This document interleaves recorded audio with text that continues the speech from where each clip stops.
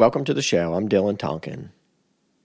In today's episode, I actually sit down with a couple. I sit down with Kevin and his girlfriend, Nhandi, and they just got off the PCT a couple months ago, and we kind of went back and forth, and we're finally able to make our schedules work, and we sat down, and I was able to talk to them about their thru hike. They just finished the Pacific Crest Trail. They did it together. This was Kevin's second long hike. He did the Appalachian Trail last year, which would, well, at the time would have been 2017. And that's how I met him as a trail angel. The guys that I hiked the Appalachian Trail with in 2016, we all got together and did Trail Magic, also known as simply tailgating for hikers. We tailgated for hikers on the 4th of July weekend in Pennsylvania. And that's how I ended up meeting Kevin, also known as Space Jam. So we kind of kept in touch. I followed him. I saw that he was successful, did the AT. Then he started a couple weeks behind me with Nhandi on the PCT. So we finally sat down. We had a great chat. It was so good to see him again because I didn't get to meet him on the PCT at all.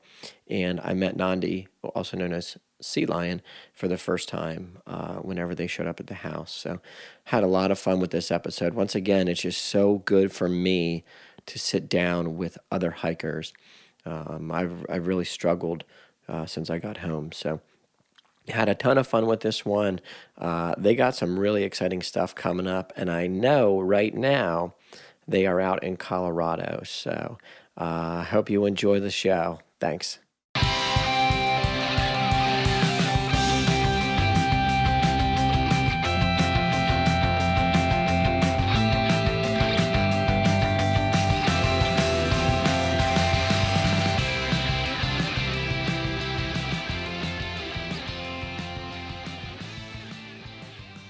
All right, so I'm sitting here with two seasoned, accomplished thru hikers, one of which I met previously, another of which I had the pleasure of meeting today. Unfortunately, it was not on trail as we had all hoped.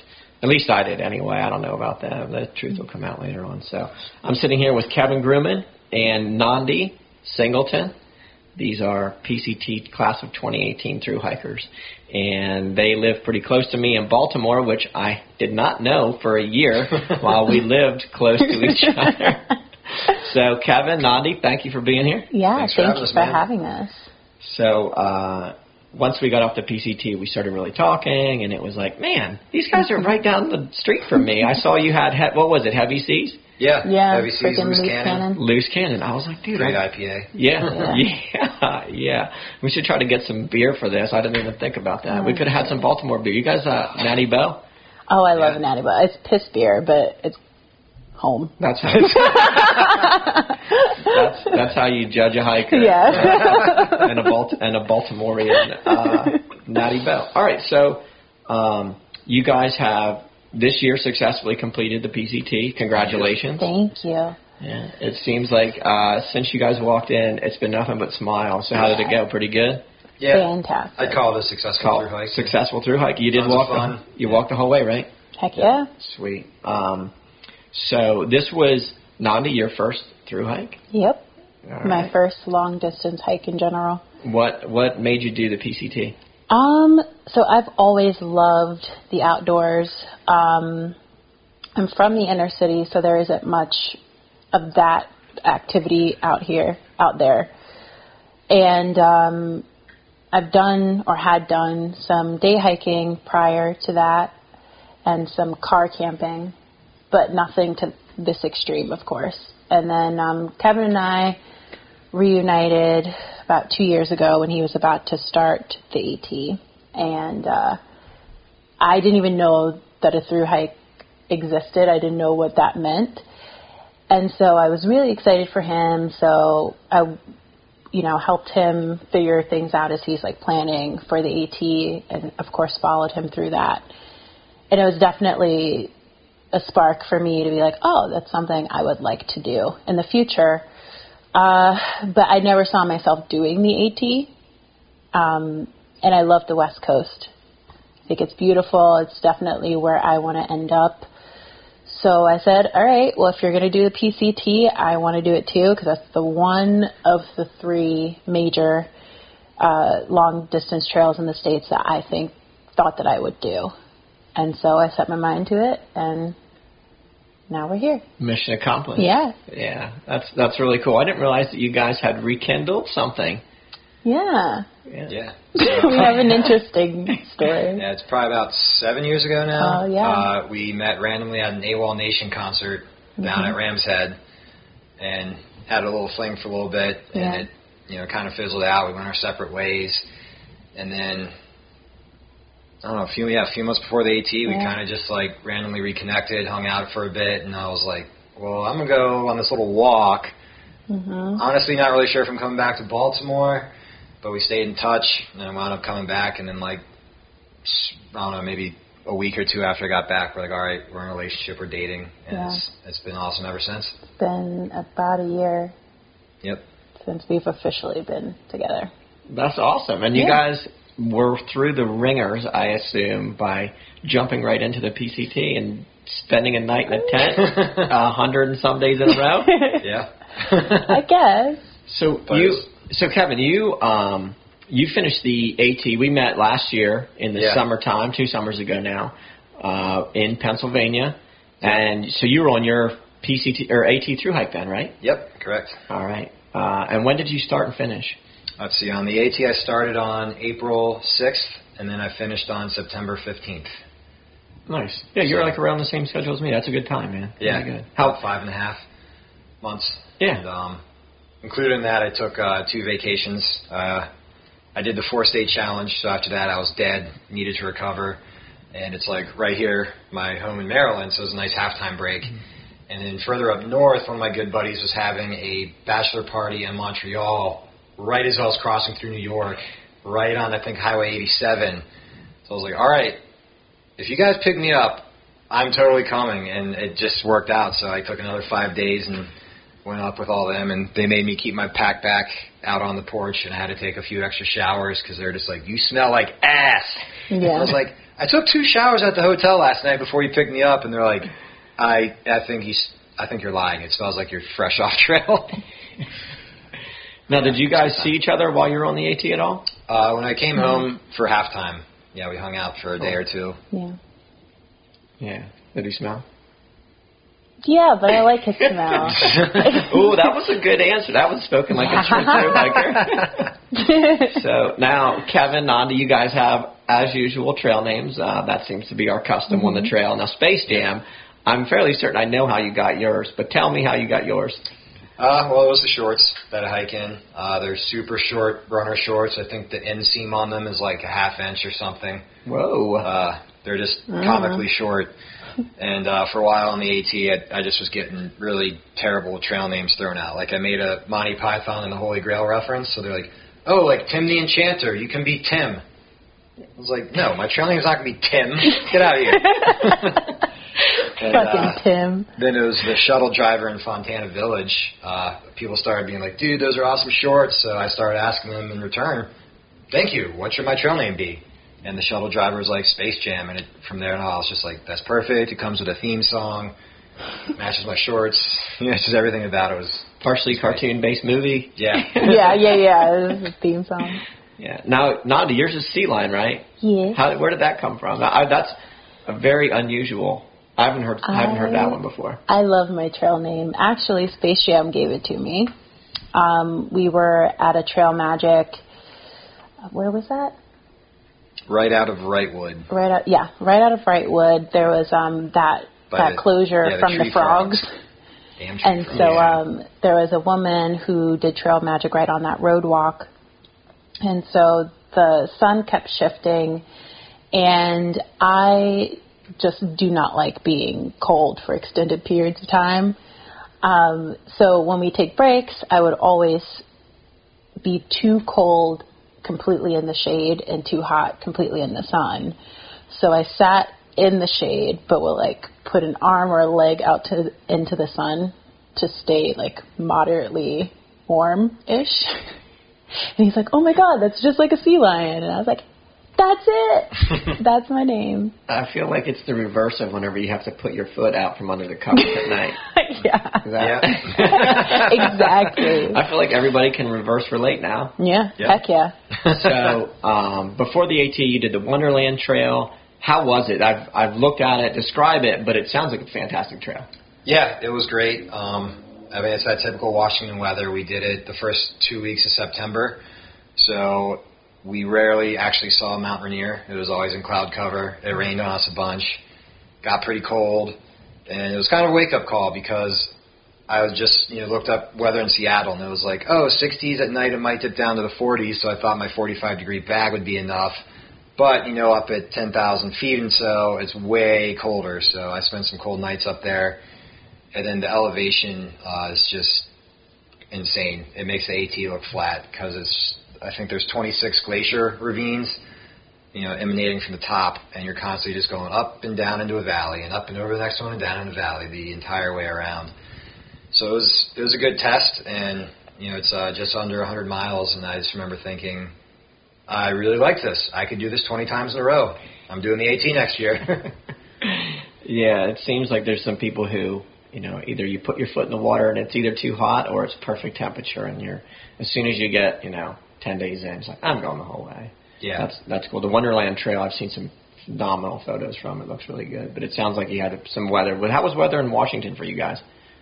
It wasn't bad. Yeah, it wasn't bad. It definitely started to get cold.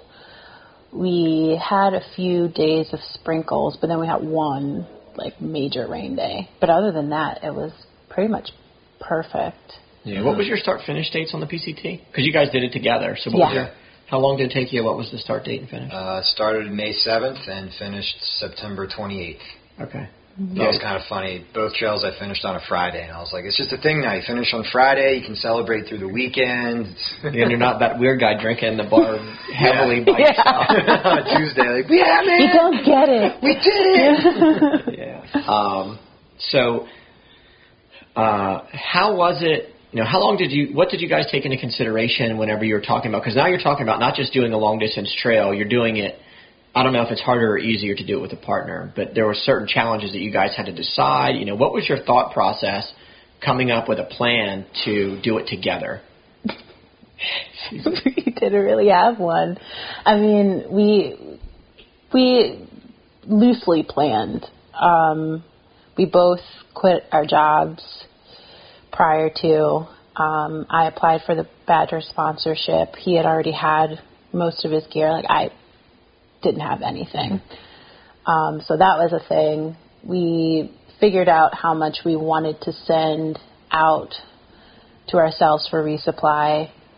And then other than that, that was pretty much it. Right? Yeah. Am I missing something?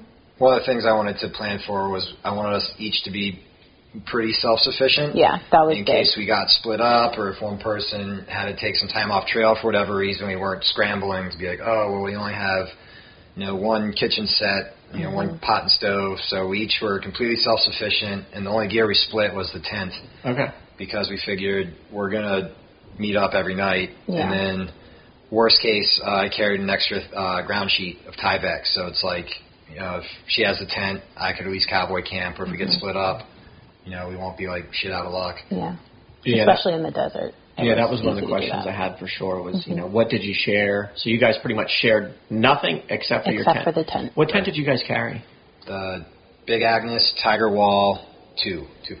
Is that new? New tent, yeah. And what's the detail? I haven't even seen it. What's the details on that? Because I carried the Big Agnes Copper Spur on the AT. Yeah. But this is like the new thing, right? Yeah. I mean, if you cross your tent with the Fly Creek, it's just like the perfect blend of the two. Okay. So it has like the crossbar at top, so it's not a super skinny ridge. I think it's 2 pounds. Yep. Right around 2 pounds. So it's slightly heavier than the Fly Creek. Not quite Copper Spur weight, but it seems like a great balance. We barely fit, both of us. She's almost 6 feet tall. I'm 6'2", so like if I was an inch taller, I couldn't lay down on it.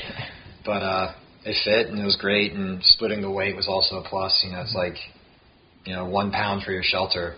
It's pretty huge. That's like, on a solo hike, if you want a 1 pound, you're carrying a tarp and using your trekking poles. And Yeah. What? Well, how many doors? Is it front entry, side entry? Side entry. Side entry. Two So you doors, guys, 2 vestibules. Yeah. awesome. So nobody had to climb over anybody. No. With their stinky feet. Thankfully. So would you recommend that tent for a 2-person? Yeah, Yeah. I definitely would. You know, width wise, it was okay also. Yeah, absolutely. Okay. He has the extra large Thermarest Neo Air, and I have the regular one, and we fit in there perfectly. Yeah, okay. 2 large Neo Airs probably wouldn't fit be a tight quite fit, right. But okay. All right. Yep. So yeah. So what was your favorite gear? Was that it? Favorite piece of gear? What was it? Kind of varies. In the desert, the sun umbrella. Hands down, if you're hiking in the desert, get a sun umbrella. Yeah, for sure.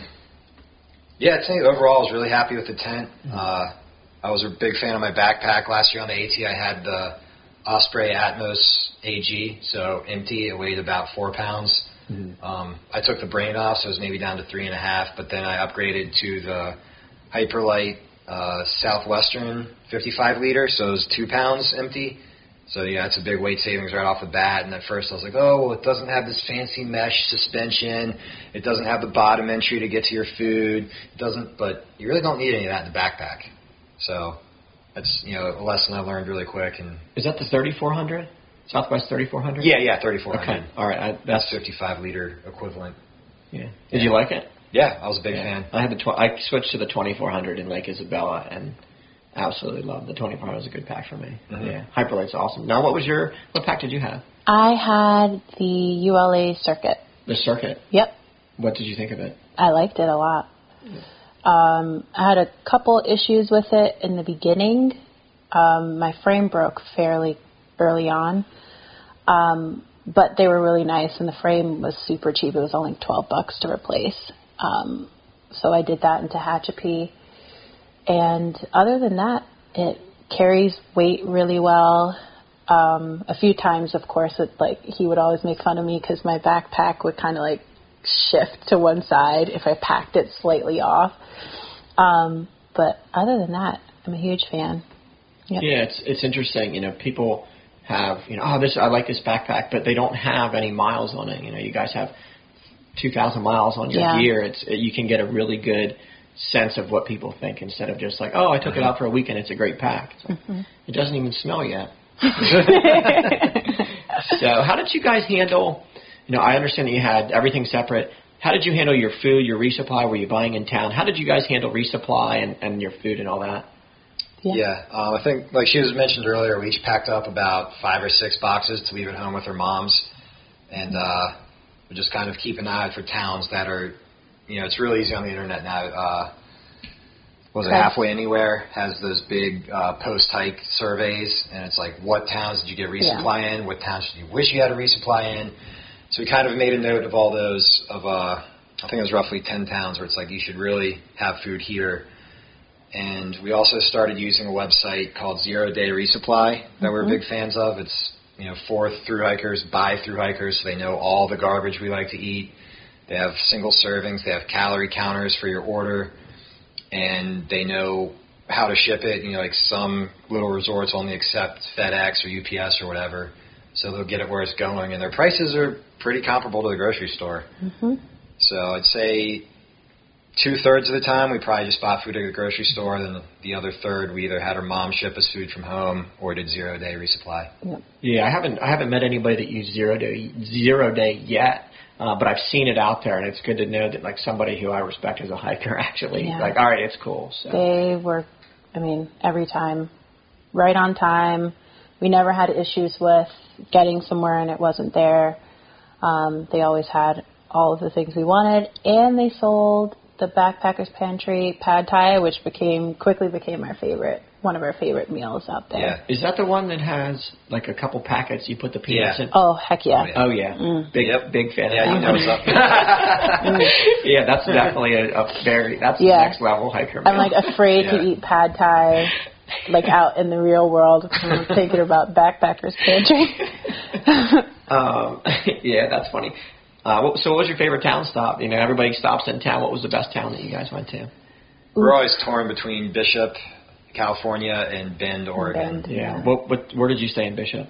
The hostel, California. Yeah. Okay, so I was telling you before we started recording, whenever you guys stayed there, were you there just one night or did you zero out? Two nights. Okay, so in my first episode, I interviewed Matt Leaf, whose trail name is Brew Hiker, who works at the Hostel of California. What? There was two people. There was Judd. He was like Judd. He was kind of baby-faced guy. Yeah. The other guy was Brew Hiker. It the blonde? Was he blonde? He had glasses and longer blonde hair, I think. He did have longer hair. Yeah. So that's Brew Hiker. I interviewed him. He's what up? awesome.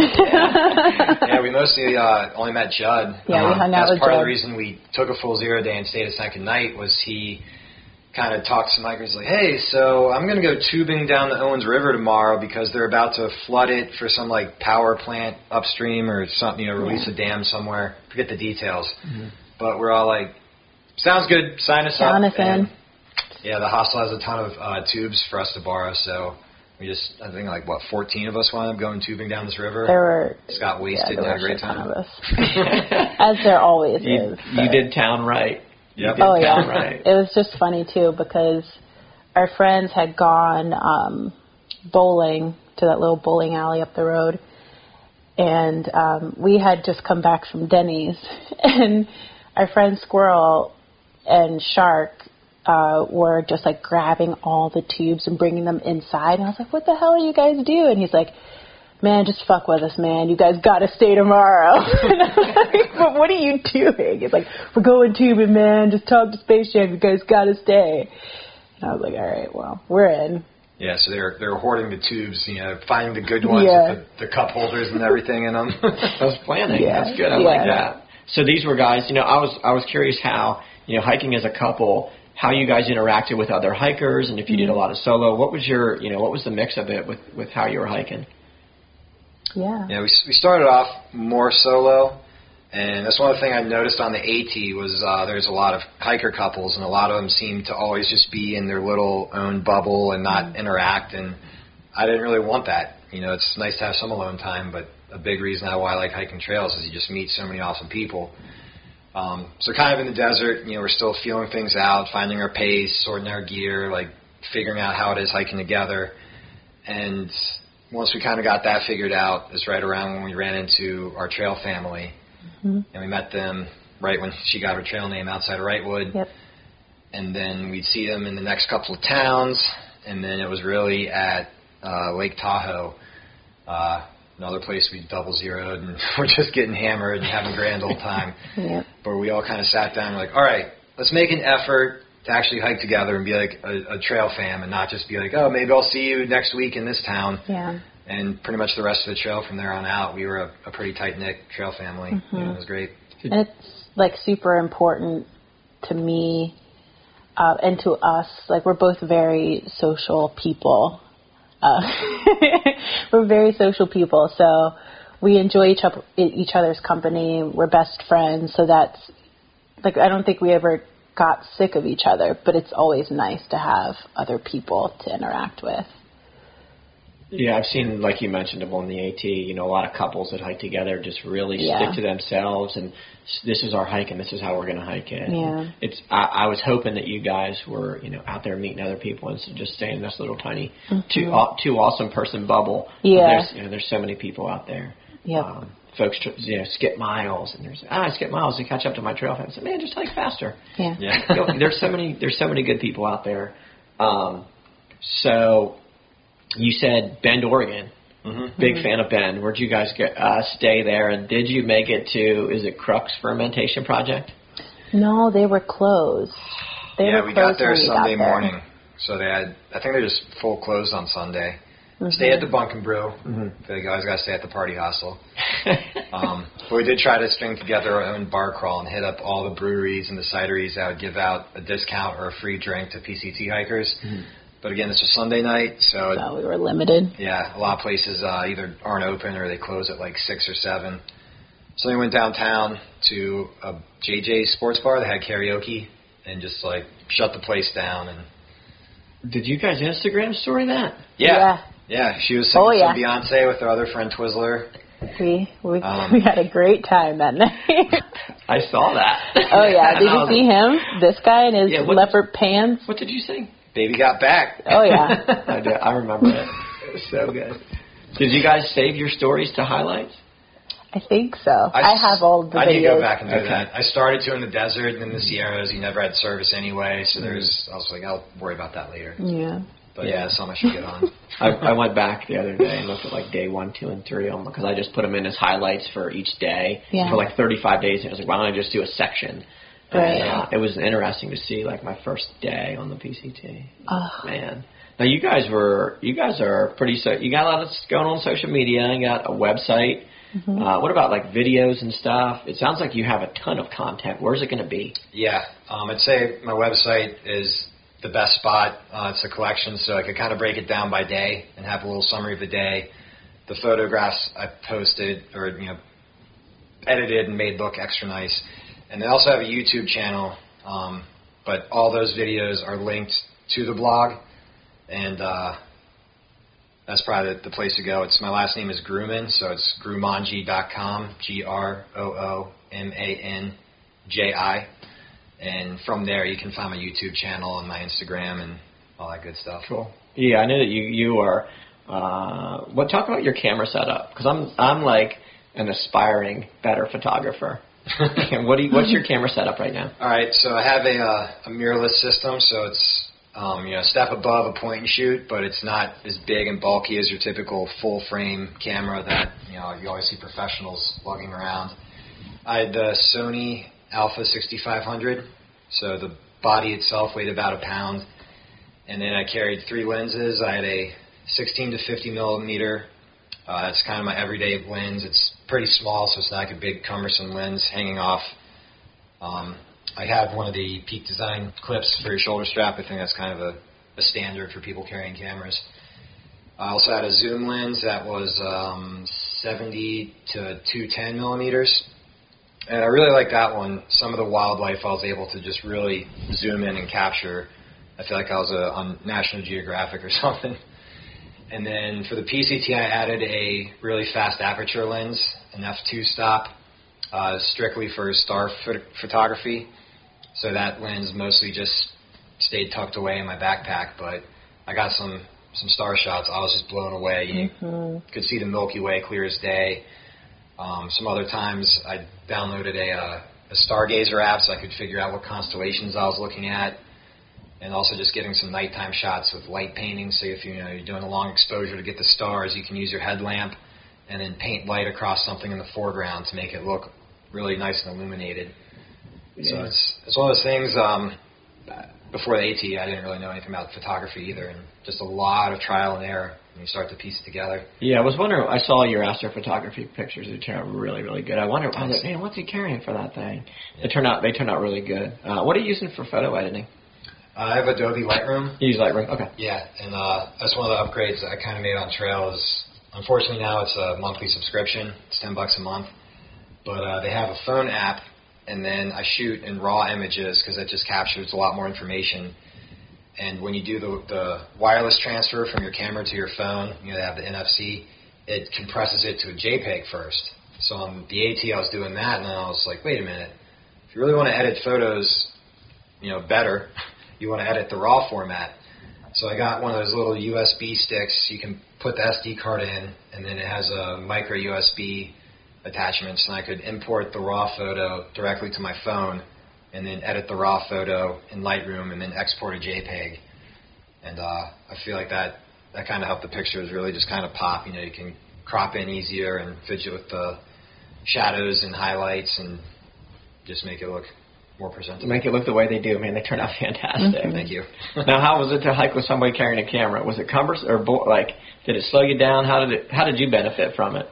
It slowed me down. Yeah, it slowed him down. But no, I love it. I love all of his photos, and he's really good at it. He's definitely improved from the AT to the PCT, and it's just nice seeing him being so excited about pictures. And then sometimes at night we would go through them, and I'd help him pick pictures out and things. Were you the star of the pictures, or was he making you take pictures of him too?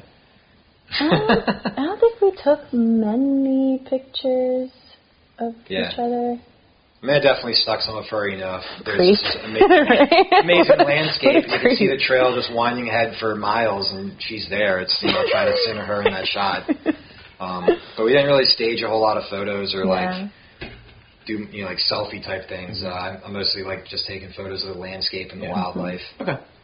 Yeah, it's interesting to see. I carried a camera. I'm not as good a photographer. I'm not good at editing as you are, and I didn't carry as good of a camera. But all my pictures are of other people, which is great. But that's awesome. You just kind of miss out on oh man, I was there too, but there's no pictures of me out there. So, but I'll have some great pictures. One of our friends also carried a camera. I was constantly bugging. It's oh hey, you have that picture of me doing this, or do you have that picture of all of us doing that? And I know the feeling. Hey, can you send that to me? And it's hard. All right, I want to make it look better before I give it to you because I don't want you to post this. I want it to look better. And they're just, just give it to me. It's I can't, not yet. So did you guys ever get separated, really? Yeah, a couple times. She had a nursing injury, so we kind of set it up. She's I don't want to slow us down and separate us from the trail family, so I'll just take a day or two in this town and then skip ahead. Or I know for 4th of July, I hiked from Red's Meadow up to Tuolumne Meadows, and then I hitched back Meadow and Mammoth, and then we stayed there for the 4th. Yeah. And then from there, we just hitched back up to Tuolumne. And then there was a couple times, we got separated for half the day maybe. We just had a miscommunication on where we were going to meet, because we actually rarely hiked together, joined at the hip. That's what I was going to ask. Yeah. It would just be all right, you want to meet in 8 miles at this stream, and we'll stop there for lunch. All right, see ya. And okay, bye. Yeah. Go on, get. It was perfect, actually, because, you spend 24/7 with somebody for 5 months almost. You don't want to lose things to talk about. So it was nice that we didn't hike attached to the hip, so that when we got back together, it's oh yeah, I listened to this awesome podcast. Let me tell you about it. Or I saw Mama Bear and the 2 cubs. Did you see him? Did you see him? She's damn it, no. Yeah, so that was great. But yeah, like you said, the one time I got injured, we were separated. And then one time, out of Mike's house, we got separated for 15 minutes, and they thought I was dead. Well, Mike's friend thought I was dead. Yeah, Mike's place. Yeah, how was that? Let me go. So, coming into the desert, I was wearing Keens, which did not provide any ventilation, so I got blisters really, really early on, and had very much difficulty. And so by the time we got to Warner Springs, I had put at least 50 plus miles on a pair of Bedrock sandals, and they were great. I loved walking in them, but I wasn't wearing socks with them. So my blisters were popping, and I was getting sand and rocks and all types of crazy shit in my blisters. And so he did his initial foot surgery on me in Warner Springs. Oh man, we got a picture here. Yeah. So that's at Mike's place. Oh wow. So I had gotten new shoes at Warner Springs through that awesome bus lady, and got Altras. I'm sorry, this video is unbelievable. So I got Altras, which I said I would never wear, because when we did our test hike, I purchased a pair of Altras that were terrible, did awful things to my feet. But I ended up getting the Temps, and I loved them. So we're walking towards Mike's place, and I had a blister on the side of my foot that was just giving me major issues. So he popped it, and then I put my sandals back on. And so I walked in my sandals from wherever we took a break to Mike's place. And then we get there, and I'm my feet really fucking hurt. This should not be a thing. So we go down, and can you remember his name? Off Trail. Off Trail, yeah. What was the other guy's name? The big guy. We only met off trail. Yeah, we only met off trail. Okay. There was another guy there whenever I was there. Yeah, so off trail went and got me like a pail so he could fill it up with some warm water. He cleaned my feet up, and he lifts my feet up. He's like, "Holy fucking shit! You've got a blister on the like the whole half of your foot needs to be cut off." So yeah, because sand got inside the little cut where he popped it, so there's like all this sand under the skin inside the blister, and he's like, that's got to come off. It's got to go. Yeah, so he got rid of all of that, and then he wrapped my feet up. And so the next day we were deciding whether or not we wanted to keep going, and I was like, well, we've got to keep going because there's nowhere, like either we stay here or we go. And I was just too eager to keep going. And he's like, we can take a break. And I was like, screw that. So he started to walk ahead of me because he went to go get water at the water tank, and I was just taking my time, and I went first. Yeah, I was filling up water. Yeah, he was filling up water, so then I went ahead, and there was that dirt road that kind of bent around, but the trail, like, you could barely see it if you didn't know where it was because it was like in bushes. And so I went up the dirt road, and I saw him behind me. I turned around, and I was like, okay, good, I'm going the right way. And I kept walking, and I didn't hear him getting any closer. So I turned around again, and I was like, oh, shit, fuck. He didn't see me, and I'm going this way. So then I go down, I go out, find the trail. He's nowhere around, and I'm just calling. I'm like, Space Jam!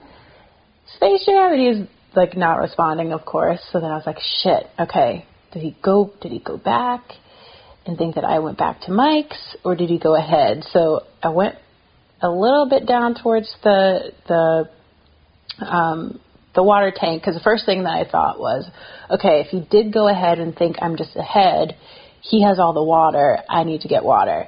So I went to the water tank, got water, then went back and couldn't find him.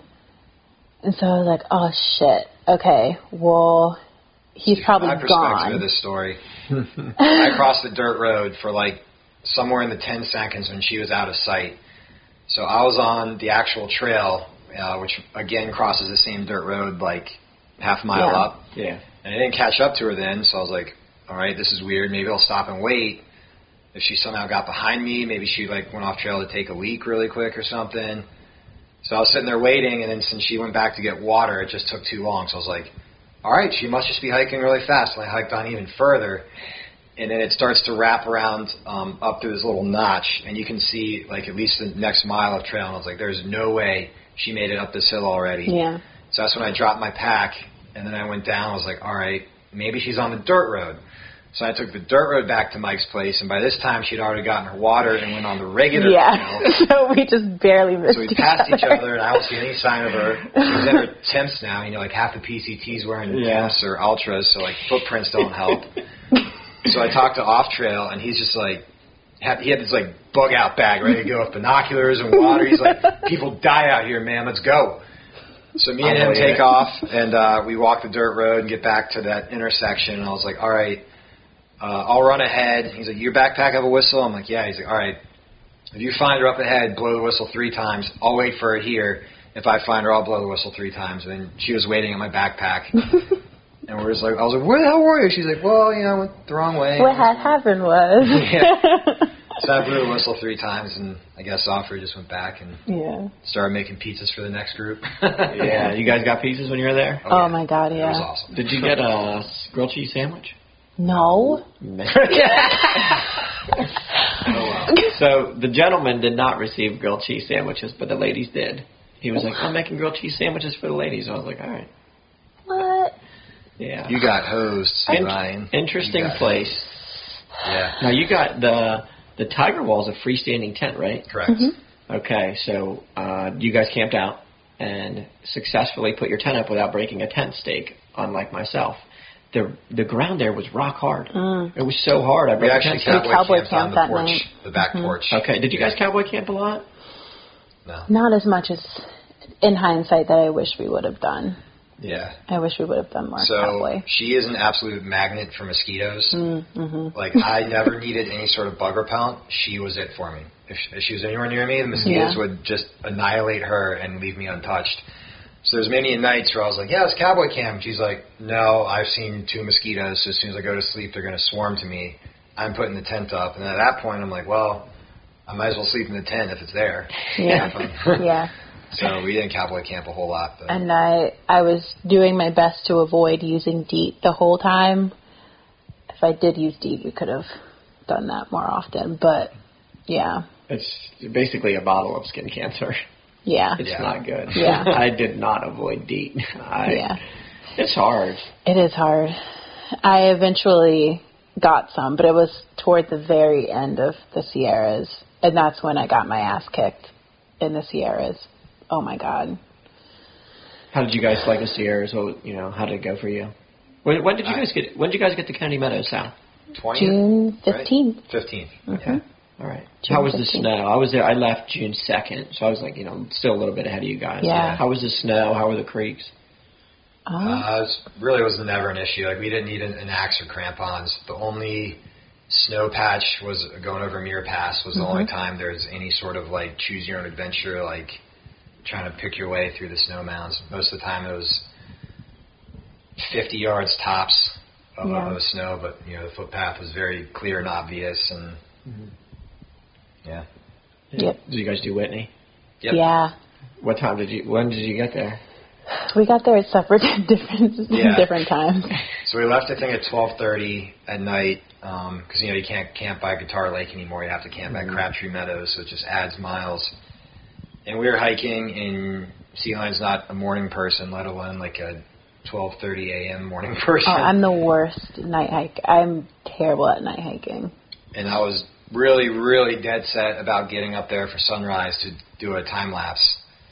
So as we're kind of passing Guitar Lake and starting up the switchbacks, not an argument, but I was like, babe, we got to get moving. She's like, well, just go then. Like, I'm not making it. I'm not going to make it. Just leave me. So I was like, okay, bye. So I ran up the mountain, got there maybe with 10 minutes to spare. Really? Saw the sunrise, which was really awesome, and everyone's, cold as shit. Like, you're in all your layers, you're wrapped up in your sleeping bag, and then people started leaving, and I was like, all right, it's been like an hour since I've been up here. I think Sea Lion should be here by now. So I started to head back down to, like, see if I can see her crossing the windows or anything, and that was right when she was topping out. And I was like, all right, you made it. So then I was not well. Yeah. Yeah, that was scary. There was that weird, huge fucking snow mound where you got to a point, and I'm looking around like, where the hell is the trail? And I'm looking, I was like, oh, so you're expecting me to go over this thing. So I did that, and then I was just catching altitude. I don't think I got altitude sickness, but I was definitely getting shortness of breath, so it was taking me a lot longer to just get there. And I remember just keep checking my phone and being like, all right, I'm 0.4. Okay, it's been 10 minutes. I'm only at 0.3. Like, yeah, but it was beautiful once we got up there. We spent a bit of time up there and took our time getting down, but it was gorgeous. Yeah, the scenery coming down, it's just as pretty. Whitney was so worth it. Mm-hmm. So worth it. I loved it. Yeah, that was probably one of my favorite summits. I mean, you do a lot of passes, but how was Forster? Awesome. Did it feel different than Whitney? Yeah. We got to go sledding down Forester, so. You guys did get to Glissade Sound? Yeah. Oh, yeah. Yeah, I was completely full of joy when that happened, because I thought we just were too late, and we weren't, because I, like, briefly saw a video of it before and kind of knew it was a thing, and then as soon as I crossed over that sketchy notch, which I heard sometimes it'll just shoot out, like it's killed people before, when you're crossing before going over, there's right like before. 3 switchbacks before you hit the top, and you have to walk under that big ice chunk, basically. Yeah, I'll show you the picture of when we did it. All right. Wow. Yeah, that was a magical day. That day was probably my favorite day, because that's right before Kearsarge Pass, which that whole day was incredible. So we did Forester. We had like a little snow fight before that. Snowball fight. And then we sledded down. Then we aired our butts out. And then we drop into Kings Canyon, and it's like, holy hell, what is this place? Is this real life? Yeah. We said that, yelled at each other a lot of times in the Sierras, like turning a corner. What is it? Do you see this? Is this a movie set? Is this real life? Yeah, that's good. So that was probably your favorite day. Yeah. It was beautiful. It was gorgeous. And then after that, we, of course, were trying to get into Bishop and hit an awesome Trail Magic. This was also on June 21st, which is the summer solstice and Hike Naked Day. Did we partake? Yeah. Well, good for you guys. Heck yeah. After we got like below 10,000 feet, because it was still pretty chilly up in Forester Pass, and I'm not going sledding on a bare ass. Yeah. Yeah. Snow enema. Yeah. Yeah, and I only did it for maybe 15, 20 minutes because, again, the mosquitoes started to kill me. But then we got to Kearsarge Pass, and we're planning to camp, Onion Valley? Mm-hmm. And so we got down there, and we're like, okay, it's probably not going to be an issue with getting a campsite. And so we go down, and there's a shit ton of people.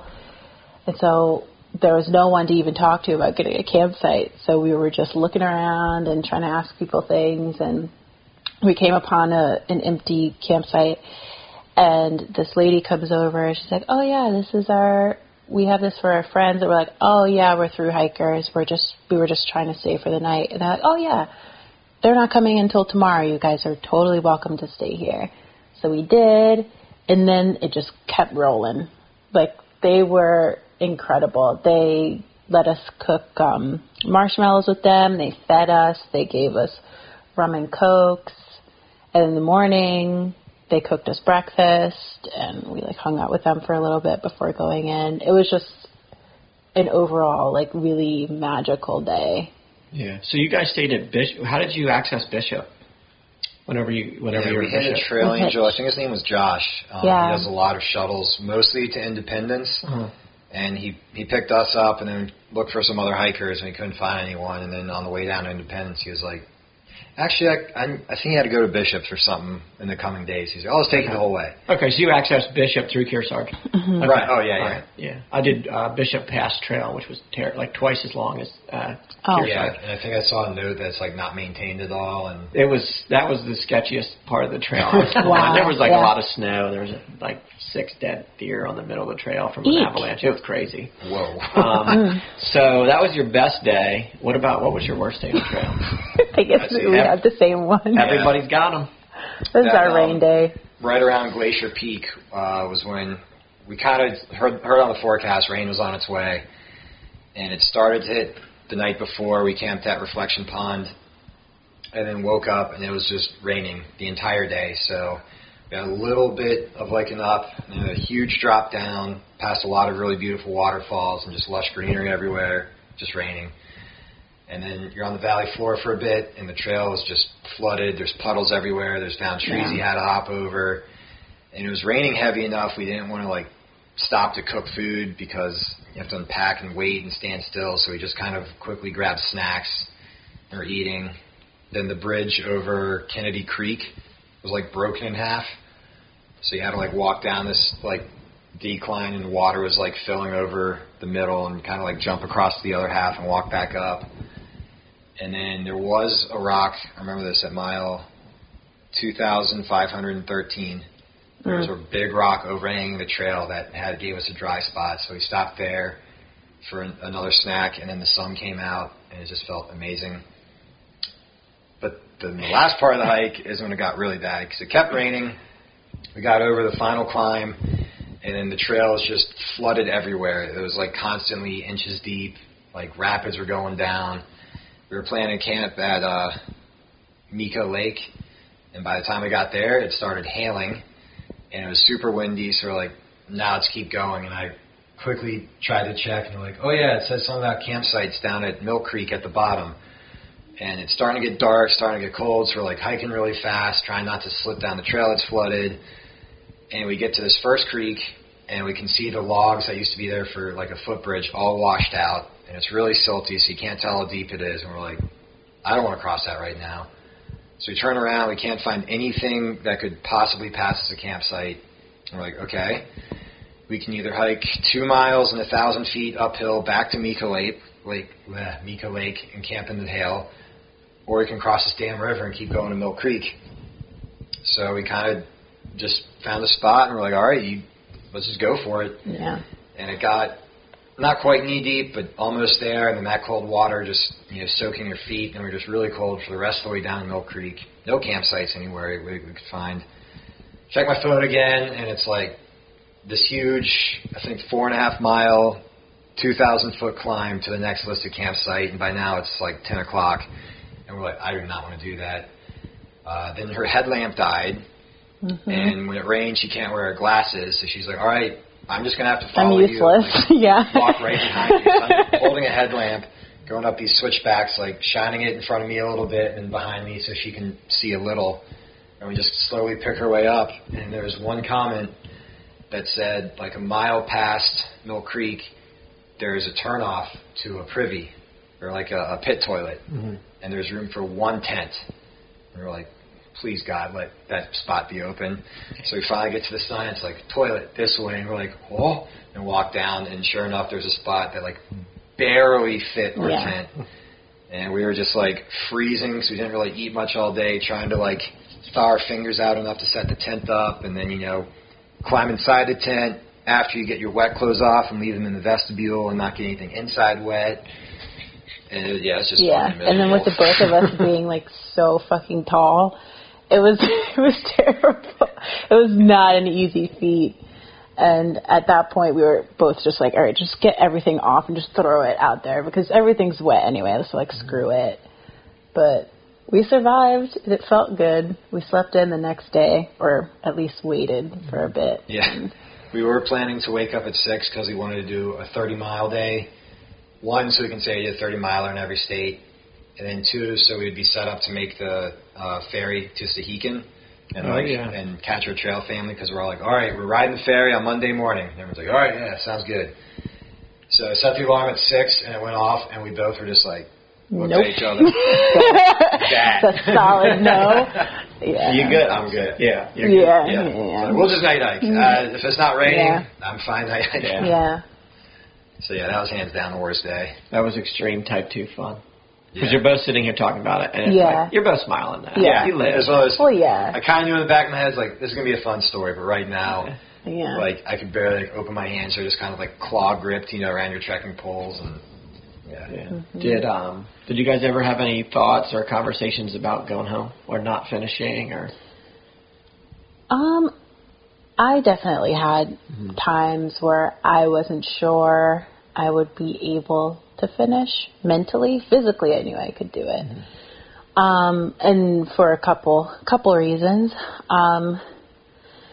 One, I was worried, at least slightly worried about like my feet and my knees, because I had quite a few physical issues, especially toward the beginning. Once I got over that, I felt a lot better. But socially, for everyone who's listening, you can't tell because you're not watching, that I am a black woman, and it was difficult for me to not have people who I could immediately relate to culturally. So that was definitely something I struggled with a lot, especially in the beginning, probably up and through the Sierras, until we solidified a pretty solid, awesome trail family. That was definitely rough for me. And I used that fact of being one of the only black people, and quite frankly, often the only black woman people have seen out on the trail. as a motivator. So I decided not to let that be a hindrance to me. And I used it to be like, all right, well, I've taught young Black girls who don't even know what the hell hiking is, but I can at least be someone who can provide that example to them. And that was what kept me going. That's so awesome, because I was like, oh, next question is going to be, how did you overcome it? That was it. That's there so were quite a few times that I was just like, and certain instances where I could tell people wanted to be like, so are you hiking? But like not wanting to sound like they were saying what they were trying to say. And then having an actual person be like, oh, what are you doing here? And I'm like, I'm hiking just like you, pal. Like, I'm not visiting somebody. And he was a whole character. But yeah, it definitely became a sense of motivation for me. That's good. I wondered how you guys would like stay positive. That's good that you were able to turn it around and do like a huge positive. Yeah, it wasn't easy, but yeah.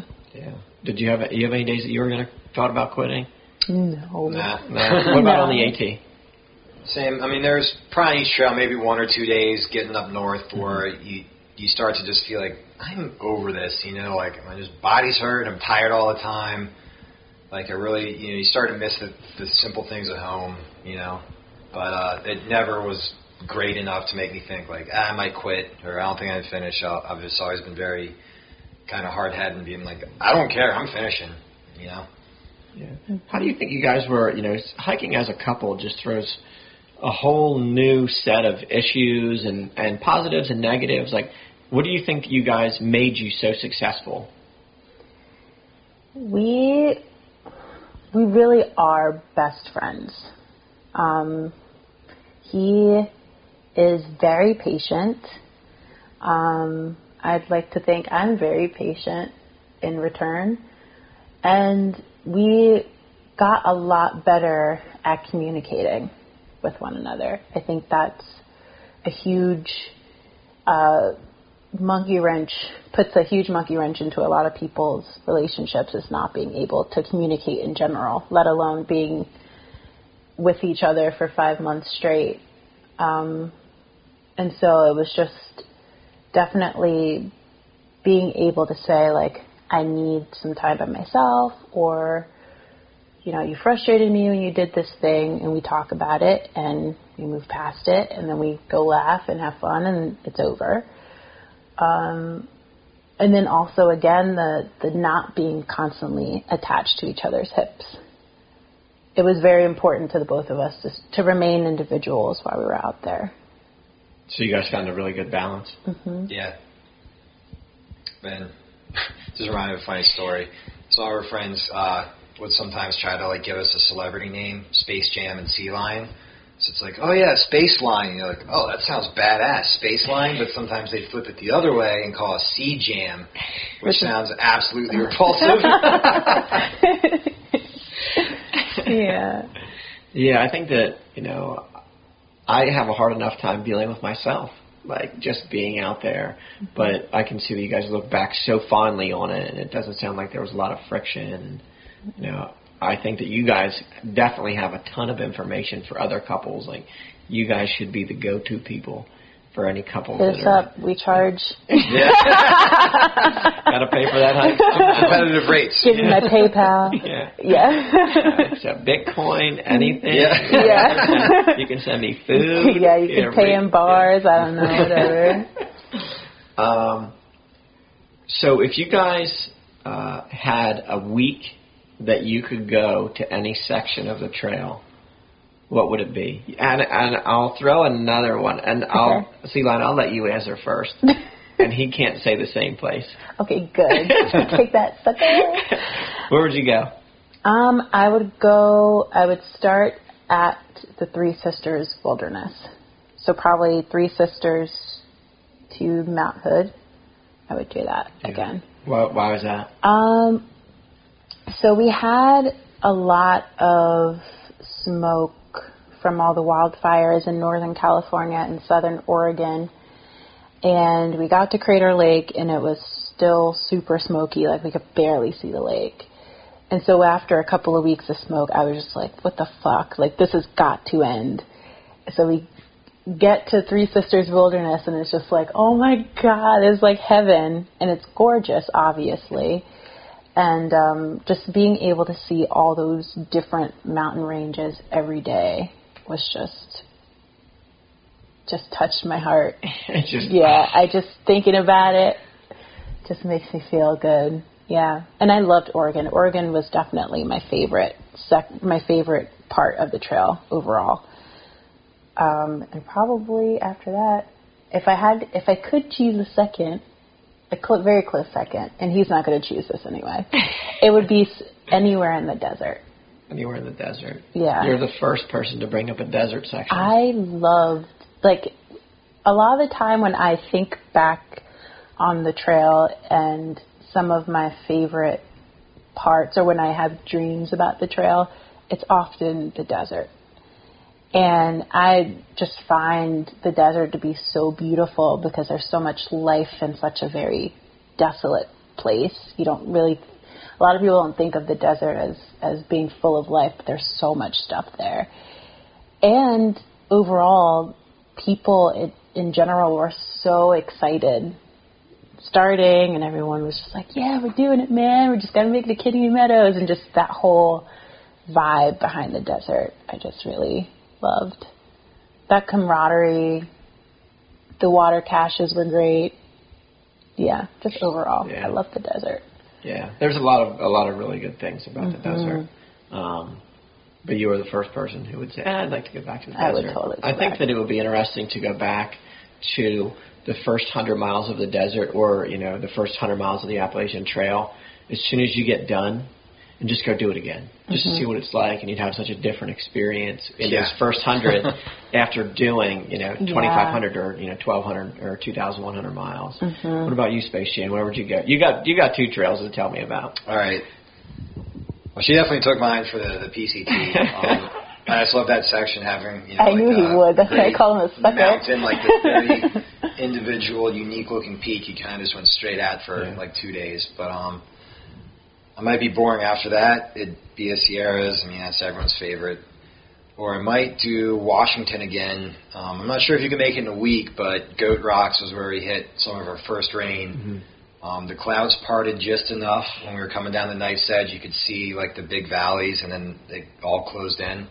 So I'd really like to be able to see that again. And then also around Glacier Peak, it was just constant fog and clouds. So if you could hit both those again, I think I would like to do that section just to see it in nice weather. Yeah, Goat Rocks is the number one answer. Goat Rocks. Oh. Yeah, Goat Rocks and Sierras. And there's also in Goat Rocks, we could do the section of the trail that was closed because that reroute was some bullshit. Yeah, that that reroute. So we did that day. We did 44. Jeez. And it was do you guys know what an NBD is? Nervous breakdown. No, there was a I had a pity party for myself, and it was only pickle pity party. It was probably a half a mile from the road, which we were now night hiking essentially to get to, because then nobody knew where they were at. It was just everybody's just trying to get to the roadway, and we took a wrong turn, even though we followed the signs, and we didn't see anything in the Goat Rocks. It was terrible. So that whoever at least did the signage on that reroute, I hope they get a paper cut between their fingers. I don't wish them any personal harm, but that paper cut that paper fucking sucks. Yeah. So what about on the AT? Where would you go to? That's another tough one. I'd probably do the Whites. Just the views are really great, and I feel like that's one part of the trail that just kind of kicked my ass, because again, it was up north where your body's really starting to wear down, and then you just get these insanely steep climbs, just up and down, no switchbacks, terrible trail conditions, and also had some rain up there, so it'd be nice to kind of redo that. But my favorite single part would be the Dragon's Tooth in Virginia. I think kind of under I think it's called the Virginia Triple Crown. It's where you hit Tinker Cliffs, McAfee Knob, and Dragon's Tooth just all in one day. Yeah. Or one trip at least. But I really like climbing up Dragon's Tooth. That was just fun, and the views are great. Yeah, White Mountains. That's the most common AT. Yeah. It's just beautiful. You guys got to go. Nhandi, you got to go. It's so good. I'm in. See you then. So what was your typical day like? You talked about trying to do a 30-mile day. You guys were hiking together, but not all day, every day. What was your typical day like? Did you have mileage goals, or was it like, let's just do this? How'd it go? Yeah, pretty much day by day we would have an idea, like, all right, let's try to do 25 because, there's like 2 big climbs, but then there's this campsite near water that would be like a good target.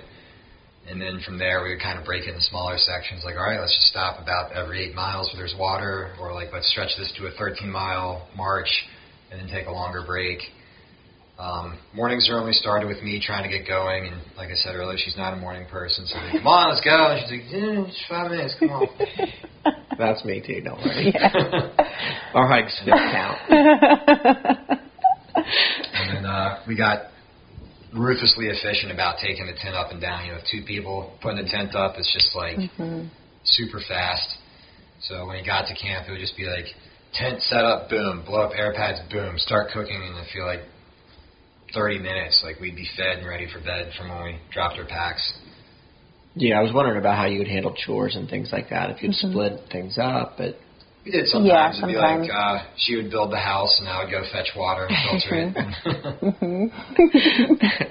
Then he'd come back and complain about where I put the tent. He's a bougie campsite person. See, on the Appalachian Trail, I hammocked the whole thing and loved it. So I was kind of butthurt that I'd be a ground peasant on the PCT. But you can't really share a hammock. And I was actually thinking that after the desert, I was going to ship my hammock out and sleep in that and leave her with the tent. But then it just got silly because, we're compatible in it. It's split weight. It's a pound each. There's tent sites everywhere on the PCT, and even out of the desert, there's definitely spots where it's like, there's really no good trees to hang from right here. So I'm going to tell you the real reason he didn't want to bring his hammock, because he likes to steal my body heat.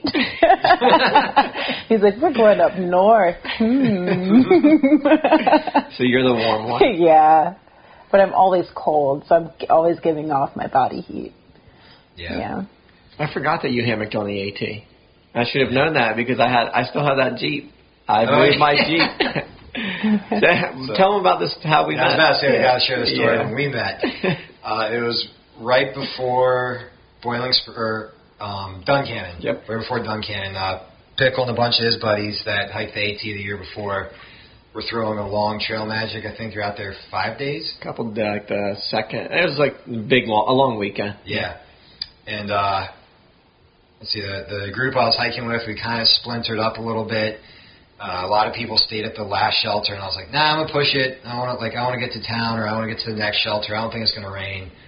Like 5 minutes after leaving, it starts pouring. I'm like, well, fuck it, I'm wet. If I turn around, I'm still gonna be wet. So I just kept going, and I get to this road, and there's these guys with a pop-up tent. They're like, hey, come on out of the rain, man. We got some beers. I'm like, fuck yeah, Trail Magic. So I sit down with them, and we're having beers, and it's still raining, and they're like, yeah, so, we're going to be camping out all weekend, and we're going to be here tonight if you wanted to stay. And I was like, nah, I wanted to hit this shelter. I think when the rain lets up, I'm gonna head out. And they're like, well, do you know what's for breakfast, where we're going to have for breakfast tomorrow? I was like, what? Well, we're going to make some sausages and some pancakes and some eggs, and we're going to make a shitload of White Russians. And I was like, well, I hammock, so there's no good trees around here. And then it was like, all right, you can hang out the corner of my Jeep in that one tree right there. And I was like, done, I'm in. So I stayed with them all night, drinking beers, having a great time, woke up. Breakfast was just as they described it. It was delicious. And then all the other hikers start catching up in the morning who were at the shelter and beyond. And I'm still there. So then hanging out with them, and then eventually I'm like, all right, guys, I got here last night, so at this point I've been there like 12 hours, and I was like, I think I should go. 13 hours. I'm going to get 14 hours.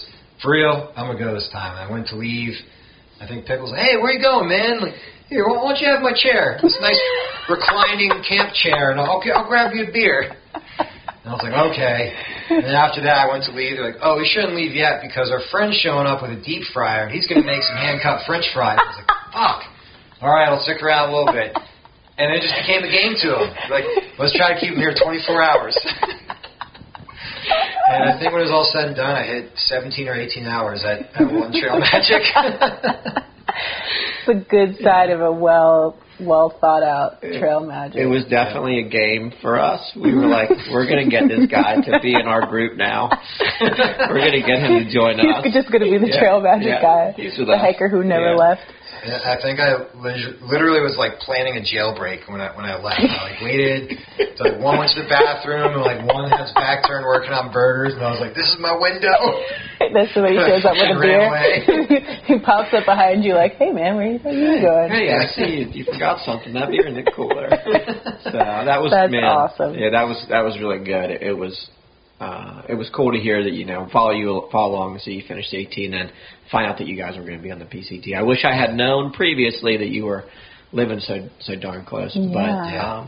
But that Trail Magic will continue in 2019. So 4th of July-ish. Keep that in mind. You're welcome to come and have fun with us because it was good. It was. We had as much fun as everybody else. Probably more. Probably. Oh, you're about to go hiking. Yeah. We're not. No, we're not gonna shower or hike. So you guys are definitely welcome if you're going to be around for that. You're welcome to come up with us. It'll be fun. Yeah, I'm certain this won't be the last time I see you, but of course not. So typical day, you're talking 25 miles or so. What was I going to say? Oh, did you guys do you talked about doing 30-mile days. Did you do 24-hour challenge or any of those weird things that people do? 24, 24. Yeah. Yep. We didn't do it in the desert, though. I feel like I knew that. Yeah, in the desert, the Andersons at Casa de Luna were like, we're sick of all these drunk people showing up. You're not welcome to stay here if you do that. Also, it's the desert, so it's like, why would you risk dehydration, at that point? Mm-hmm. So, our buddy Moose looked ahead, and he found a 24-mile stretch leaving Ashland to Hyatt Lake Resort is like an even 24 miles. It's in Oregon. There's plenty of water sources everywhere. So we're like, all right, let's just do it up there.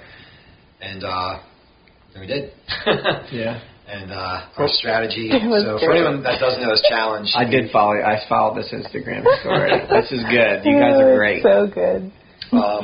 So the challenge is you have to hike 24 miles within 24 hours and also drink 24 beers. And you have to carry the beers as you hike. So there's obviously strategy that can go in because a lot of people just think, oh, I could walk 1 mile, every hour and drink 1 beer, but carrying 24 beers is really heavy. So we front-loaded it. Moose, Midge, myself, and Squirrel all attempted the full 24. Mm-hmm. Sea Lion, another friend we know, Pickle Pacer, and Twizzler all did a 12-beer challenge. And Shark. And Shark. Sorry, Shark, didn't mean to leave you out. Love you, Shark. But we started with a power hour. So right off the bat, 8 beers done before you hike a mile. And then this very awesome Canadian man, the captain, who I'm sure a lot of hikers have met, very generous guy, gave us a ride to the trailhead. And then we drank another few beers there. I think I had 14 or 15 beers before we hiked at all. Yeah. So that first rest of the day was very drunk, and people were dropping shit everywhere, and got separated. Moose went and passed out in the bush for a while, and we made it about 12 miles the first day. And then the next day I woke up, and it's like, all right, I have 6 hours to go 12 miles and drink 6 beers, and at that point it's easy. Yeah. So I didn't really think it was that challenging, but I'm a big drinker. So you are. You're a fucking if I were to do it again, I'd say it has to be a 1 calendar day. So it's if you wake up midnight to midnight. We kind of did ours from 12:30 to 12:30 with the in the afternoon. Yeah. So you have that sleep in the middle, which really, really helps. It's like a reset button. Yeah, that's a good. I saw that you guys were. I was like, man, he's got a lot of beers drank already. That's pretty smart. It was so funny because we did the power hour. We get to the trailhead, and then we're like, all right, we should, go down there. So it's like 0.01, and then everybody drops their backpacks, and we drink some more. And then our two friends, Twizzler and Squirrel, get into this big fight because Twizzler kept stealing some of his beers because she didn't like the ones that she had. So he sees that she's drinking one of his beers, and he's like, "What are you doing?" She's like, "What?" And she's German. She's incredible. And she's like, "What? I'm just drinking just a beer. It's fine, whatever." And he's like, "No, those are mine." And she's like, "I'll get you another one." He's like, "From where?" Like, we're back on the trail. And so we're all just looking like, what's happening? Because we're all drunk by this point. And then she goes and gives him one, and he just like, of course, just like melts and just starts laughing. But then everybody's losing shit. He lost his phone, had to go back and get it. Squirrel couldn't get himself together. We all separated, and then Shark sends me a text like, "I promise we're trying," and Squirrel's like sprawled out on the ground with a beer in his hand in this picture, just like not well. I was surprised we all like made it back to each other within the day, but oh my God, it was such a great time. Yeah, you look like you guys look like it was fun. What was the beer of choice? I went with Natural Light Natty Light. because it's straight water, and that was our go-to beer in college because it was so cheap, and you could, pound 24 of them, and it wasn't a big deal. I did Pabst. PB, the Blue Ribbon. Yeah. You are a thru hiker. Yeah. Yeah, PBR is the official beer of thru hiking. Yeah, we didn't do the. Some of the guys I did, they did another Joe Dirt challenge. It was interesting, but what's the Joe Dirt challenge? It's like 12. You have to get a 12-pack under $12, and you have to drink all of them and keep the cans in like good condition. And then whenever you get to town, you have to have it judged.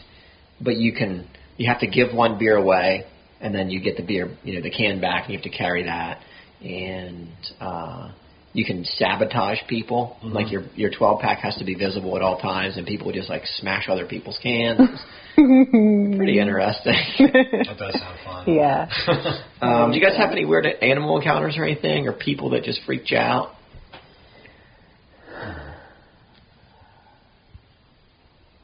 I don't think that really freaked us out. Yeah. I mean, there's normal like deer at night, and you hear the footsteps. Like, is that a bear? Nah, it's just a fucking deer. Mm-hmm. I saw a mountain lion. Did you? In the desert. That was scary. He like just went across the trail and then disappeared. And so I was like stuck in my tracks for at least 5 minutes because I was like, there's no fucking way I'm going past where he just came from. That was probably the most sketchy animal I saw. And there weren't like creepy or weird people, but they were like interesting, like eccentric people.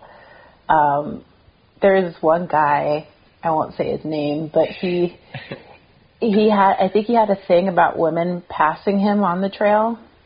He's like a young guy, and we did this big climb, and he was ahead of me, and Station was ahead of him, and then I started to get my stride, and so I was like, all right, I'm going. I'm out of here. And I could see him, like he could, I guess, could hear me coming. And he'd turn around and look, like peek over his shoulder and literally start running. It's like, what are you doing? So it is like the funniest thing. And I'm like trying so hard not to laugh out loud because I know that he'd hear me. But like there's like dust clouds because he's like running on loosely packed soil, and his backpack is just like rocking back and forth because he's like literally running. And then I'm just like, all right, well then I keep walking, and then I catch up to him again. He looks back again and runs again, and he does that like 3 or 4 times until he decides, all right, I'm gonna pretend like I need to tie my shoe and like lets me by. I'm like, bro, it's all good. We're not in a race. We're just out here. Like, it's okay. Yeah, I passed him, right before she did, and he just like glanced back and saw me, and normal, just stepped to the side. I was like, hey, how you doing? Good. Thanks for running by. He was like, not a second one of you bitches. She tried you. Yeah, no. You will not. Yeah, that was just super funny. And then, anybody else? Any other? I can't really think of anything else. Like every mat was just pretty awesome in general. Yeah. How was the hitching? Oh, it was great. Yeah. Had you hitchhiked before? I hadn't. Ooh. Shout out to Ghost. Yeah. I love Ghost. Scissor Crossings, Julian. He was my first, second, and third hitch. Yeah, he was to Julian, great. back down, and then he jumped ahead on the trail. Yeah. And gave us another hitch. It was out of Warner Springs to that golf course. Oh, how was the golf course? Did you guys eat there? We ate there. Tell me all about that. They make you sit outside, which I understand. Oh, yeah, we needed to. We were gross. Food was good. Service was fine. Was it? Yeah. Man, you guys are lucky. Yeah, and we made, that's when, I don't know if his name stayed Snow White, but there was a guy who was hiking around the same time, with us around the same time, and a bluebird just kept coming to him, and he kept feeding it, and it was like straight out of a Disney movie. It was so beautiful. So his name became Snow White. I don't know if he kept it. I hope he did. Yeah. So was it not a good experience for you? Oh, man, it was terrible. Oh, no. So we had, that's early in the trail, mile maybe, is that around 100? It's like 100, yeah. Like 101, I think, maybe. And Warner Springs, the community area, was just packed with hikers. And we ended up going to the golf course for breakfast. Yeah. And we got there, and a big table had been set for like 20 people. There was like eight of us could go in, and it took us 45 minutes to get our own coffee. Oh, wow. She came over and bought like 2 menus and left, and there was a huge thing, and at no point did she do anything helpful. And, I've worked in food service several times. Pretty much everybody at the table had been in food service. Mm-hmm. Yeah. And she did not make $10 in tips for the whole table. Yeah. And it was like, you did it. And she kind of like tried to give me grief because I was kind of quiet. And I just like, oh, yeah, honey, I worked in food service too. And I was like, you did a terrible job. And she made some excuses. And it was funny because whenever we got to Mike's place, shortly thereafter, a day or two, there was actually conversation about, while I was there, what occurred with the waitress and stuff. And that guy off trail, him and I talked about it, and he asked if I was Chris. I said, no, actually Chris was sitting 2 seats away from me. And he goes, what happened? I said, I'll tell you the other side of the story. And he was like, man, rumor spread fast. He goes, we heard an exact opposite side of that story. I said, look, I don't have any skin in the game. I said, I don't care what people out here think of me, but this is what happened. And he was like, man, that sucks, dude. I'm like, yeah, that's why she didn't get any tips from anybody. Yeah. And it sucks that I feel like it snowballs because she's like, oh, hikers are trash. They don't tip well. So then she doesn't care to, the next group to serve. And then it probably just gets worse and worse. Yeah. And it's like, you need to stop this, I will say I did not stiff her. A lot of people Good did. job. Yeah. A lot of people did. I was like, no, I don't want to be able to look back. I'm like, man, I should have gave her a tip. Yeah. It wasn't big, but she got a tip. Yeah. So what would you say, there's a lot of people out there who don't show up to start a thru hike. What would you say to people who are actually thinking about this might be for them? What advice would you have for those people? Just do it. Yeah, literally. There's a lot you got to do to kind of quit your life for 5 months or so, but if it's something you want, just do it. And if you start to get like cold feet and like the jitters, like, oh, I don't know if I can make it, just at least go try. Like your life is all wrapped up to let you go do this. So if you try it and you realize you really don't like it, then you can come home and, stop early. But I know, like I'm on Reddit and stuff, so sometimes I'll see those, especially in the spring. People are like, oh my God, I'm freaking out. I leave next week. I don't think I can do it. It's like, but you already put so much effort and planning and you jump through all these hoops. Just go do it. Mm-hmm. It's back to that, one of my favorite quotes is, it's better to regret something you did than regret something you didn't do. Yep. Yeah, I just believe that any type of change in your life is going to come with a little bit of anxiety, discomfort, fear. All of those things are natural to have. But if you really want to do it, you've got to just give it a shot, because it'll be well worth it. And this is coming from someone who didn't do anything like this before. And you're going to come back changed. Like, parts of you will change for the better from doing things like this. And it's important to take risks in life, and we all tend as humans to get complacent with routine, and it's important to shake things up in your life. And this is a wonderful way to do it. Definitely shakes things up. Yeah. What do you think the key to, okay, I'm committed, I'm going to do it. What's the best thing there, most important things to do to prepare to actually go do it? I'd say some test hikes. There's always the people that show up, and it's like, I've never spent a night in the tent before at Neal's Gap or at Campo.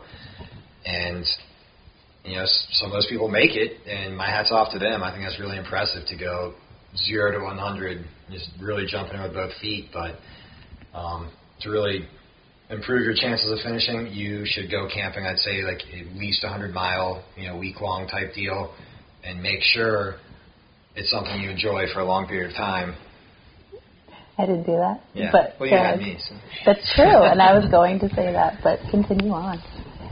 Yeah, that's just my thing. Yeah. Go on as many test hikes as you can. Well, not as many, but at least a few. Kind of get your gear dialed in. Figure if you like sleeping in a tent or hammock, or if you like this food or stoveless. There's just so many variables and so many things, and it's really good to get a good baseline set before you go out for a thru hike.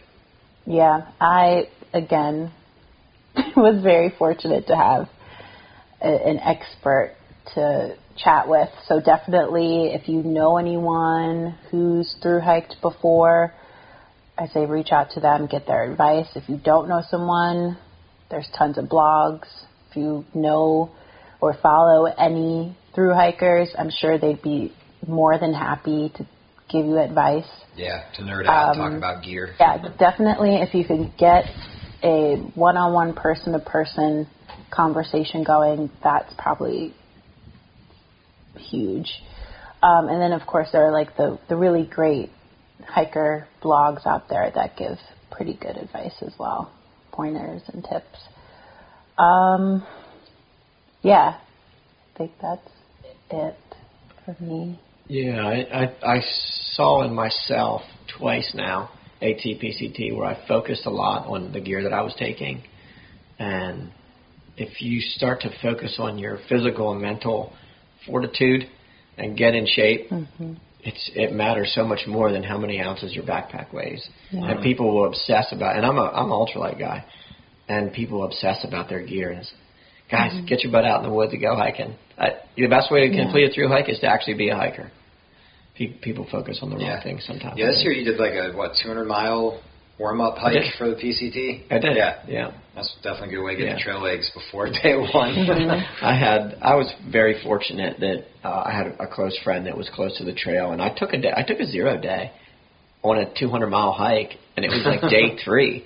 My feet were beat up, and I had a lot of foot problems, and I ended up having to buy another pair of shoes on trail, and luckily I spent the night at their house. I spent Easter with them. They picked me up at lunchtime. They took me back to the trail the following day. But whenever we woke up that morning, there was 6 inches of snow on the ground. Oh, wow. Yeah. So it was a good thing I took that day. So I got to finish that trail. So we talked about prep. What about post-trail? How's it been coming back? Kind of weird because we're planning to move out west and be some ski bums pretty much out in Vail. So for me, I kind of feel like I'm in a purgatory. Last year after the AT, I had an unpaid leave of absence from work, so I was able just to kind of pick up my life right where I left off. And the job was there, the friends were there, and just kind of fell back into normal routines. PCT, I straight up quit my job, wasn't going back. So, when I came home, I didn't have a job to go back to. I lived in my mom's basement at 32 years old, like a true winner in life, according to the American dream. The American dream is BS. It's great. She needed a lot of help with stuff around the house, and we're only going to be here for about another month if all goes to plan. So I feel like I just kind of now, after being home for 2 weeks, like kind of got settled and, got stuff in my storage locker and starting to like reconnect with friends and be like, hey man, let's catch up because I'm not in town that long. Yeah. It's been interesting. I didn't think I would miss the trail as much as I do. And I remember before we finished, at some points I said I would probably never do a thru hike again, not because I didn't love it, but because of how much time it takes to complete it. But now I'm almost 100% sure I will do another thru hike. And I denied myself of calling myself a hiker for a very long time. Even at like mile, probably like 2,500, he's like, do you think you're a hiker now? And I'm like, no, I don't know. So it's a huge difference in transition between the beauty of the wilderness and the sense of community, and then coming back to Baltimore, which I love the place that I grew up. But it's very, very, very different and kind of a culture shock. Fortunately, I was able to get a job while we're here, but I don't have a job currently for when we get to Colorado. So a lot of my attention has been working and looking for work while I'm working, and just trying to find that balance again, that life balance, whatever that is, because it looks very different from me now after doing the PCT. Certain things aren't as important as they were before. So, and then also just reconnecting with my friends and family, and having people not really understand what I did, and some people who think we're crazy for doing these sorts of things, which is, it's their opinion and they're more than welcome to have that. But it's just a very, very, very different feeling than being out there. And I'm hoping that Colorado will be a good median between this lovely town that we live in and the PCT.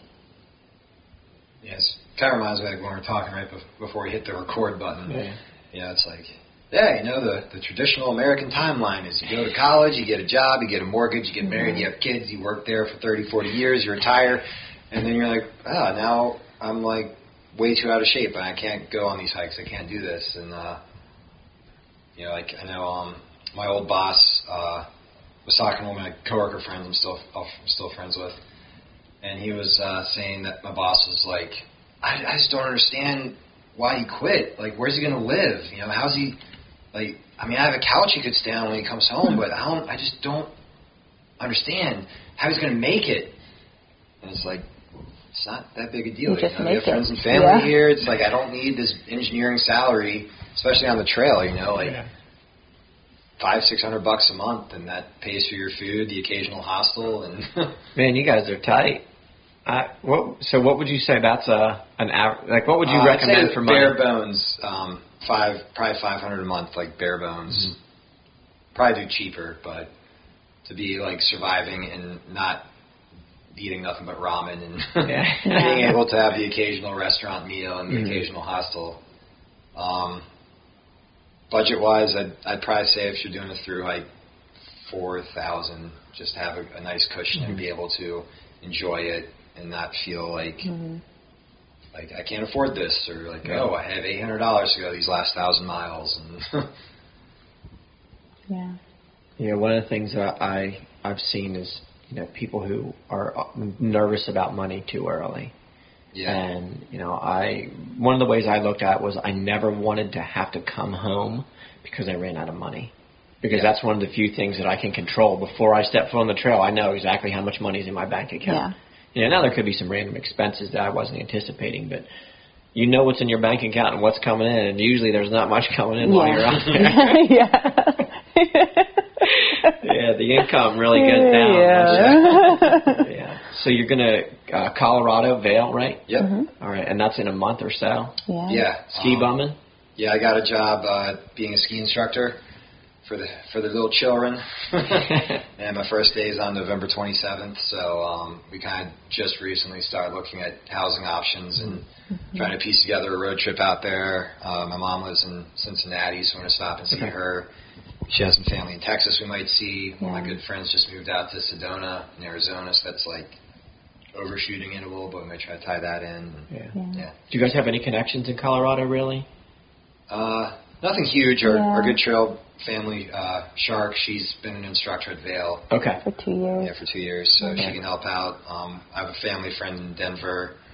I know one or two AT buddies that live in Denver. But Dingo's there too. A very good friend of mine. I'll get you his contact info. He's right in downtown Denver. Super great guy. We were talking about coming out to possibly Denver. We were talking about skiing last night. So I'm going to put that. We've already got the scene planted. So that'd be great if we could come out and see you guys out there. That'd be awesome. Show. Yeah, man. What I'm trying to think of, there was a couple things that we had talked about earlier, but what's next? We're going to go be ski bums, but the hiking can't be over. You guys like it too much. Yeah, it's not over. So I'm planning to do the Continental Divide Trail next year. If all goes well, Triple Crown in 3 years. Be really, really stoked about that. And then Seavine was saying, she's like, I'm done through hiking, but now that we're done with the PCT, she's like, I might. So she might join me for a section. And then projecting further than that, we're really hoping in the next winter of 19 into 2020, to get a van, do the van life thing for a bit. And if that, again, all goes to plan, we'll both have remote jobs, so we can really just travel and hike all over. We're planning to do a big PCT thing, so we can go summit a bunch of the mountain peaks we walked past, but we're too tired and didn't feel like actually taking the side trail off. Those miles don't count. Giving out some trail magic and doing the van life thing for a bit, maybe going down to South America. And, huge plans, not just big ones. Huge plans. I like it. Those are good goals. It seems like people who don't set the goals, and if they do and they're little tiny ones, they don't even accomplish those. Like, you all got some big goals. We're going to make it happen. Shooting for the moon. All right. I know that you guys had, who are your thank yous to? You had some gear donations. So I came in 4th place for the 2018 Badger sponsorship. So I want to thank all the many companies that gave to that scholarship. I believe the only actual pieces of gear that I had to purchase were shoes and The tent. Those were your backpack. Yeah. Because she had already gotten the backpack. One of my friends had a ULA circuit, and she did some test fits. And was like, I really like this one. Yeah. And So those are my only 2 big purchases because of that. So that was incredible. Yeah. And that's through the Trek. Through the Trek. The Trek track. So shout out to Zach. Yeah. Now, do you write for the Trek? No. Okay, you got your Trek shirt on. Tell him how you got that. This is Twerk. They sent him some shirts for a little photo shoot. Okay. We finally, so through the Badger sponsorship, Twerk and Seavine were chatting a lot on the trail, and he's like, we got to meet it. I'd love to take your photograph and this and that. We finally caught up to him at the Timberline Lodge. So he just had a little photo shoot. Nice. Thanks to my giant beard, I got a hold of Here's Johnny axe, and then had this Trek shirt on. He got some pictures of that. He's like, you guys can keep the shirt. So I was like, sweet. So you guys got some Hiker Trash Vogue shoot? Yeah. Did you bug him for the pictures? I haven't. I need to. Yeah, we should get on that. To message him about that. He's great, though. He's incredible. He's a fantastic photographer and such a good person. Yeah, I liked him a lot. Yeah, he's a character for sure. Oh, yeah. And as I saw it, was like, you guys are with him. It's like, all right, I got to talk to these guys. But I know everybody there. He made me laugh because he's taking pictures of Space Jam, and Space Jam starts to smile. He goes, no, don't do that. And it's just like, oh, I love you already. Yeah, it's interesting to have such a short-statured person. He's so tiny. And he is very quiet. Yeah. Unless he knows you, then it's like, I'm going to boss you around, tell you what to do. And he got some absolutely incredible pictures of me on the trail. I was really happy about. So bug him. I'm going to text him whenever you guys leave, like, twerk. Freaking twerk. Come on, man. I know you're out there plugging that Hiker Trash Vogue magazine. We're your people. Oh, man. All right, so, Brands, so let's go. Is there anything else you guys want to talk about? I want to make sure we get all your info out there so people can find you. Any other good stories or anything you want to talk about? I can sit around and share stories like the whole time. I know. It's one of my favorite things is all the stories. And so part of, I asked you guys earlier about trail depression, and I'm struggling, dude. It's hard. It's really hard to come back. And part of my way to deal with it is to be able to have you guys come over here. So this helps me to, like, just deal with it. I found myself, I tried to go for a trail run. I hate running. I'm never doing it. I did 2 miles. Never doing that again.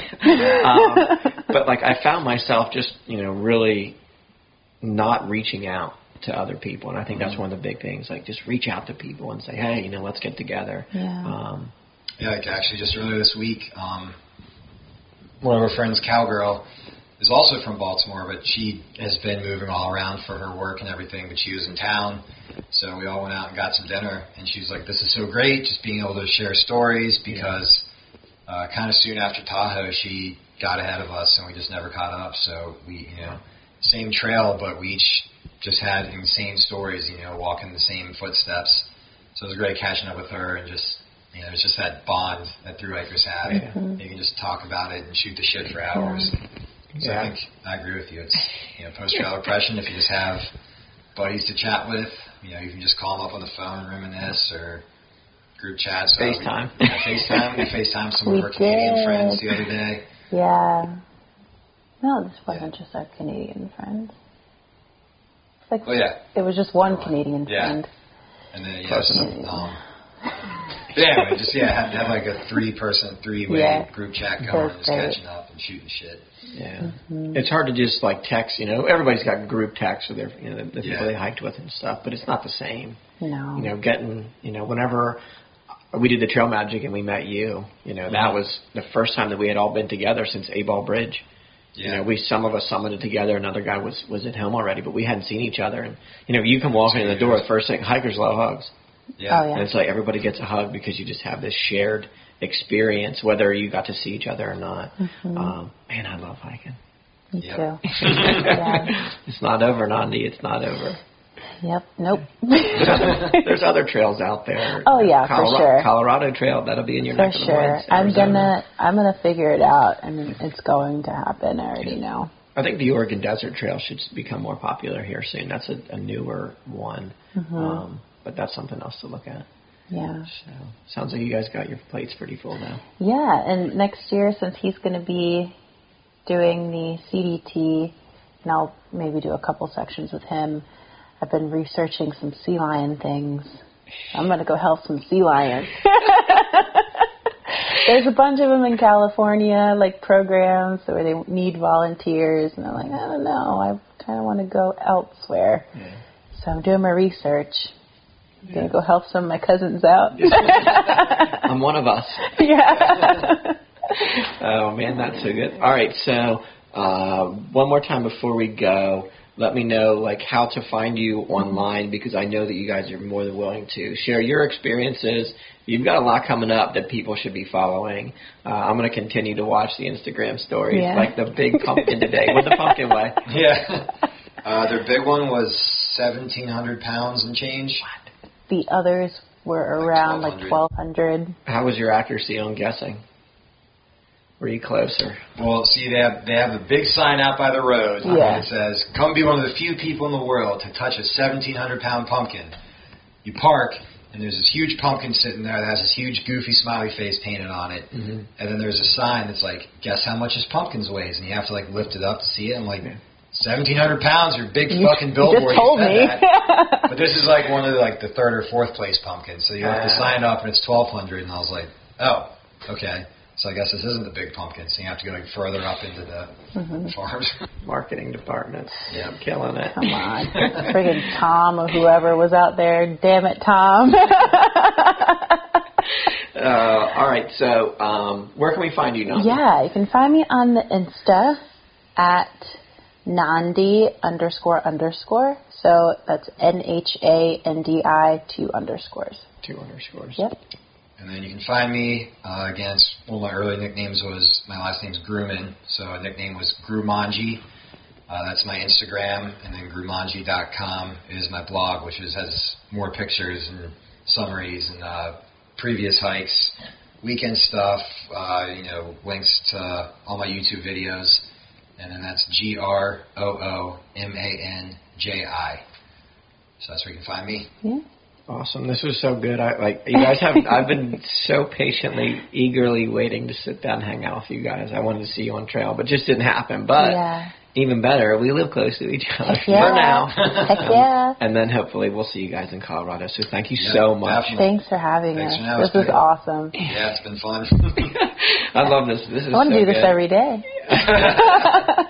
We'll get you started. I'm still working on it. Just start putting it out there. So, all right, guys, thank you so much. I really appreciate it. All right. Thanks again. Man, what a great episode. I'm so happy with how it turned out. Things with the podcast are definitely growing. Now I am available on Stitcher, Google Play, iTunes, and still on SoundCloud. So I'm starting to get better at this. I'm starting to expand. My producer, Joe, is doing a great job. I really, really appreciate everything that Joe's doing for me. The episode turned out great. Just two fantastic and fascinating people. I'm really, really happy that we got to finally sit down. The other day I was looking at Space Jam's Instagram, and he had a full-on snow beard. He did have to shave and look a little bit more town-like. By the time he was done with the PCT, he was looking almost full homeless. Pretty good, solid beard. So make sure that you follow those guys on Instagram, too. Just absolutely fantastic people. Just really good to see them. I had a lot of fun.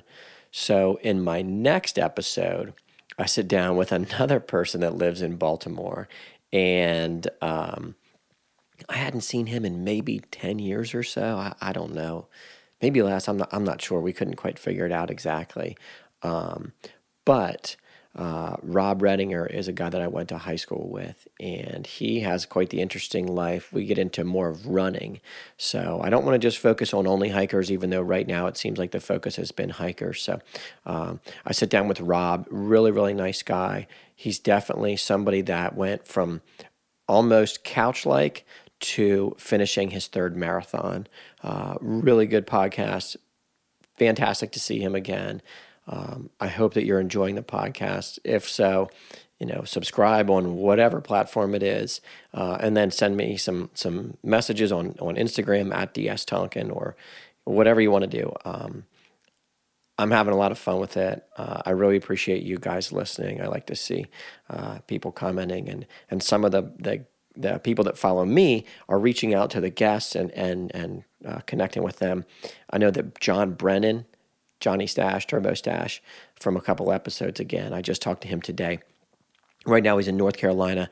He's doing some trail running, and he's on track to work on this Florida trail fastest known time. So just, man, what a fun project this has been. I'm so happy with how it turned out. And it's good for me. I hope it's great for you. Thanks for everything.